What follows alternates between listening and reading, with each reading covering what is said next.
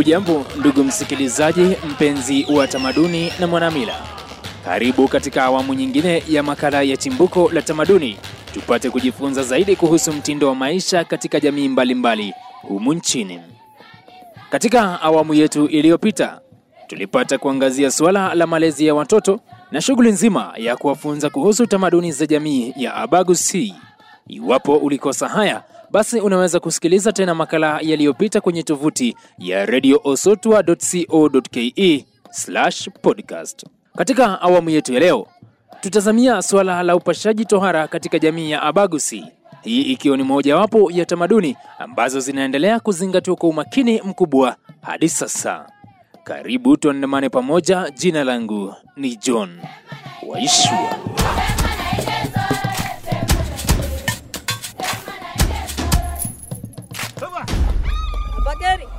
Katika jamii yoyote ile humu nchini, kulikuwa na mfumo maalum uliotumiwa kama ishara kwamba mwanajamii amevuka katika daraja la utu uzima na kuacha kufanya mambo ya kitoto. Katika jamii ya Abagusii, daraja hili lilitiwa chapa kwa kupitia tohara iliyotekelezwa kwa wanajamii wote wa kiume kati ya miaka 10 hadi 14. Baada ya kuvunja ungo na kuanza kubalehe, mvulana katika jamii hii alianza kutuma ujumbe kwa wazee kwamba amefikisha umri wa kupashwa tohara. Wazee hawa walidadisi ujumbe huu na kisha kuamua iwapo mvulana amehitimu kupelekwa jandoni au la. Kama anavyotusimulia mzee Amenyamenchira, ambaye ni mmoja wa wasimulizi wetu katika makala haya, vijana hawa walitafuta namna ya kupenyeza kwenye rika linalopashwa tohara, na iwapo angefeli, basi msimu ujao wa kupashwa tohara alipewa kipaumbele. Sasa kijana ndiye aende tohara. Alikuwa anaanza kupimwa na umbali ambao ni mwaka mwingine wa hapo nyuma. Akiwa akisikia vijana fulani anaenda kwenda tohara, anataka kujifinyiria. Kulingana na Abagusii hakuwa anashikanisha.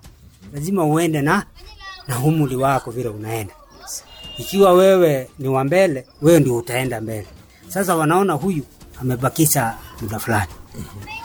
Sasa unajua ikifika kama ni mwaka huu umepita, mwaka huo mwingine si tayari amejitangaza. Ilikuwa ni kijana kujitolea yeye mwenyewe.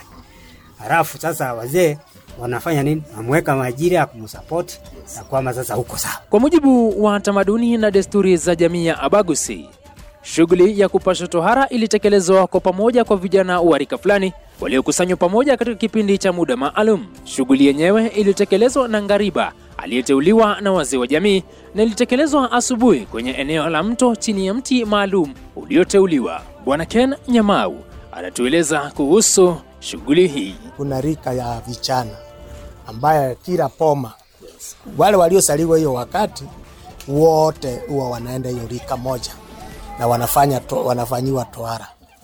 Na wakati wamefanyiwa tohara, kuna tohara yao walikuwa wanapelekwa mapema saa 11 karibu na mto. Wanaingizwa ndani, wanakaa hapo ndio sasa watolewe wakuche. Sasa mahali wanakucha kuna mti specific ambaye walikuwa wanastahilishwa, sio miti yote. Kuna mti wangekuwa wanakaa hapo, ule anatailisha anakaa hapo na wanapelekwa. Na ilikuwa sio hospitali, ilikuwa ni life ambaye kuna mtu ambaye sio watu wote wa utaili, kuna watu wa ukoo wa utailisha.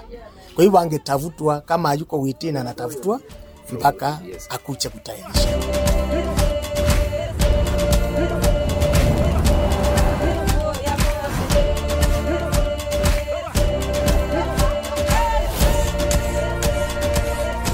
Baada ya ngariba kukamilisha shughuli zake, vijana waliopashwa tohara walisindikizwa kwa nyimbo kuelekea katika makao yao mapya, ambaye alikuwa nyumba maalum iliyoandaliwa, na walitarajiwa kuishi katika nyumba hii hadi watakapoidhinishwa kutagusana tena na wanajamii wengine. Katika makao haya mapya, moto mkubwa uliwashwa, moto ambao haukufaa kuzimika hadi watakapotoka na kuanza tena kutagusana na wanajamii. Wasimamizi waliokuwa na jukumu la kuwatunza vijana hawa pia walikuwa na jukumu la kuutunza moto huu, kwani kulikuwa na madhara ambayo yangetokea iwapo moto wenyewe ungezimika. Bwana Nyamau anaendelea kutueleza. So baada ya hiyo, huyu kijana akiletwa, kuna nyimbo zitaimbwa. Nyimbo hizo zinaandamana na tohara mpaka afikishwe mahali ataingia kwa nyumba. Sasa akiwa pale nyumbani, bila anaingia hivi, kuna moto na wazo. Na hii moto ule anawachunga pale, ana make sure hiyo moto utasima usiku na mchana. Kuni zinawekwa, zikisongezwa mpaka siku ile atafanya nini? Atapona, atoke kwa nyumba. So ukisima kuna mira atafanyiwa, sababu sasa amefunja ile mira ya mtu aliyetairi. Na kuna kile wase wangefanya mpaka wafanye matambiko so that yule kijana aweze kuondolewa hiyo mikosi ambayo ingemsumbua katika maisha yake ya ndoa. Ili kukamilisha daraja hili na kuwa mwanajamii kamili, wavulana hawa walipokea mafunzo ya kipekee hasa kuhusu historia ya jamii, miko waliopaswa kuangazia na jinsi walipaswa kuishi na wanajamii wenzao. Huyu kijana kuna mtu atakuwa akiwafundisha sasa kuwa kutoka uchana kuingia uzee, yani utu mzima. Anampa maadili, anamwambia asiende mahali mama akipika chakula jikoni.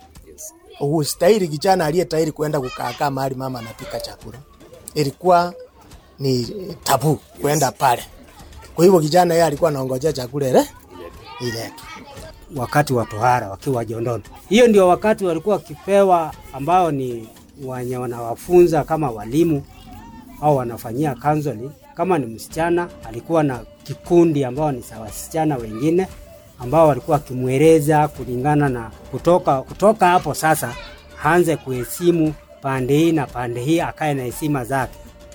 Kama msichana alikuwa akiambiwa ya kwamba sasa kuanzia saa hii hakuna siku utakuwa unakaribia baba yako hata kumguza hivi na nguo zake. Na ufai kuketi karibu na baba yako hasa muno wakati wako na wazee wengine au wako na mama. Vijana vile ilikuwa ni suluhizo ya kwamba ukiwa kijana kuanzia saa hii vile umeanzia sasa. Kupita hii mlango kuingia bedroom ya mama yako ni trespass. Ni kama hata mimi vile nimeseeka kufika saa hizi sijawahi kuingia bedroom ya mama langu, ambao nilifuata funzo lile ambao nilipewa kutoka nikiwa jondoni. Kwa hivyo vijana ueremuzwa wanakuwa na hiyo, wanaheshimiana, huyu mheshimu, na hiyo ndio wakati hata vijana huwa wanaambiwa uziwe ukicheza huko barabarani. Vile sasa kuko saa hizi kijana hawajali. Hawajali saa hizi.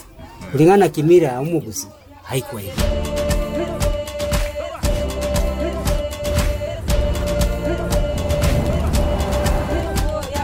Baada ya kukamilisha kipindi chao jandoni, kuliandaliwa karamu maalum ambayo iliwapa nafasi vijana hawa kuanza kutagusana tena na wanajamii. Wazazi pia wakipewa nafasi ya kuwakaribisha wana wao tena, huku sasa wanajamii hawa wapya wakikabidhiwa majukumu mapya ya kuilinda jamii. So na huyu kijana angekaa mpaka ifike wakati anaonekana amepona. Sasa tena kuna sherehe ya kukuja kumtoa pale nyumbani mahali alikuwa, saletwe mbele ya wasasi na community. Hao wasasi watambariki na kumpokea sasa kwamba amekuja akiwa mtu uzima. Huyu kijana sasa kutoka pale anawekwa ile inaitwa sasa, hata kama baba hayuko anaweza ngangana kusimamia familia. Hata kama mtu amesikika nje, huyu kijana ndio wa kwanza kutoka. Mama hawezi toka. Na anatoka akijua anaenda vita.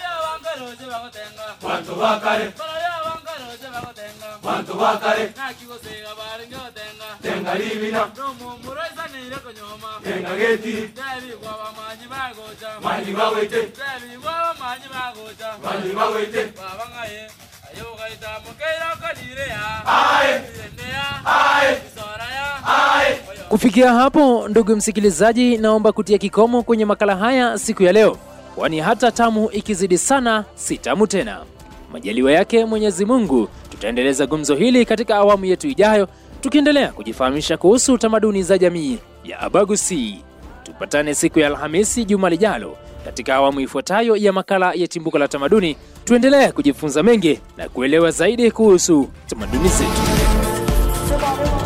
Makala haya yametayarishwa, kuhaririwa na kusimuliwa na John Weshua na kupeperushwa hewani moja kwa moja kwenye idhaa ya Radio Sotwa. Shukran za kipekee kwa Bwana Nixon Ogwoka, Bwana Nabii Robert Nyangao, Bwana Ken Nyamau, Bwana Francis Mogoi, Bwana Joseph Nyabera na Bwana Amenya Minchira kwa mchango wao katika kufanikisha makala haya. Kwa niaba ya wahusika wengine wote, nasema kwaheri ya kuonana.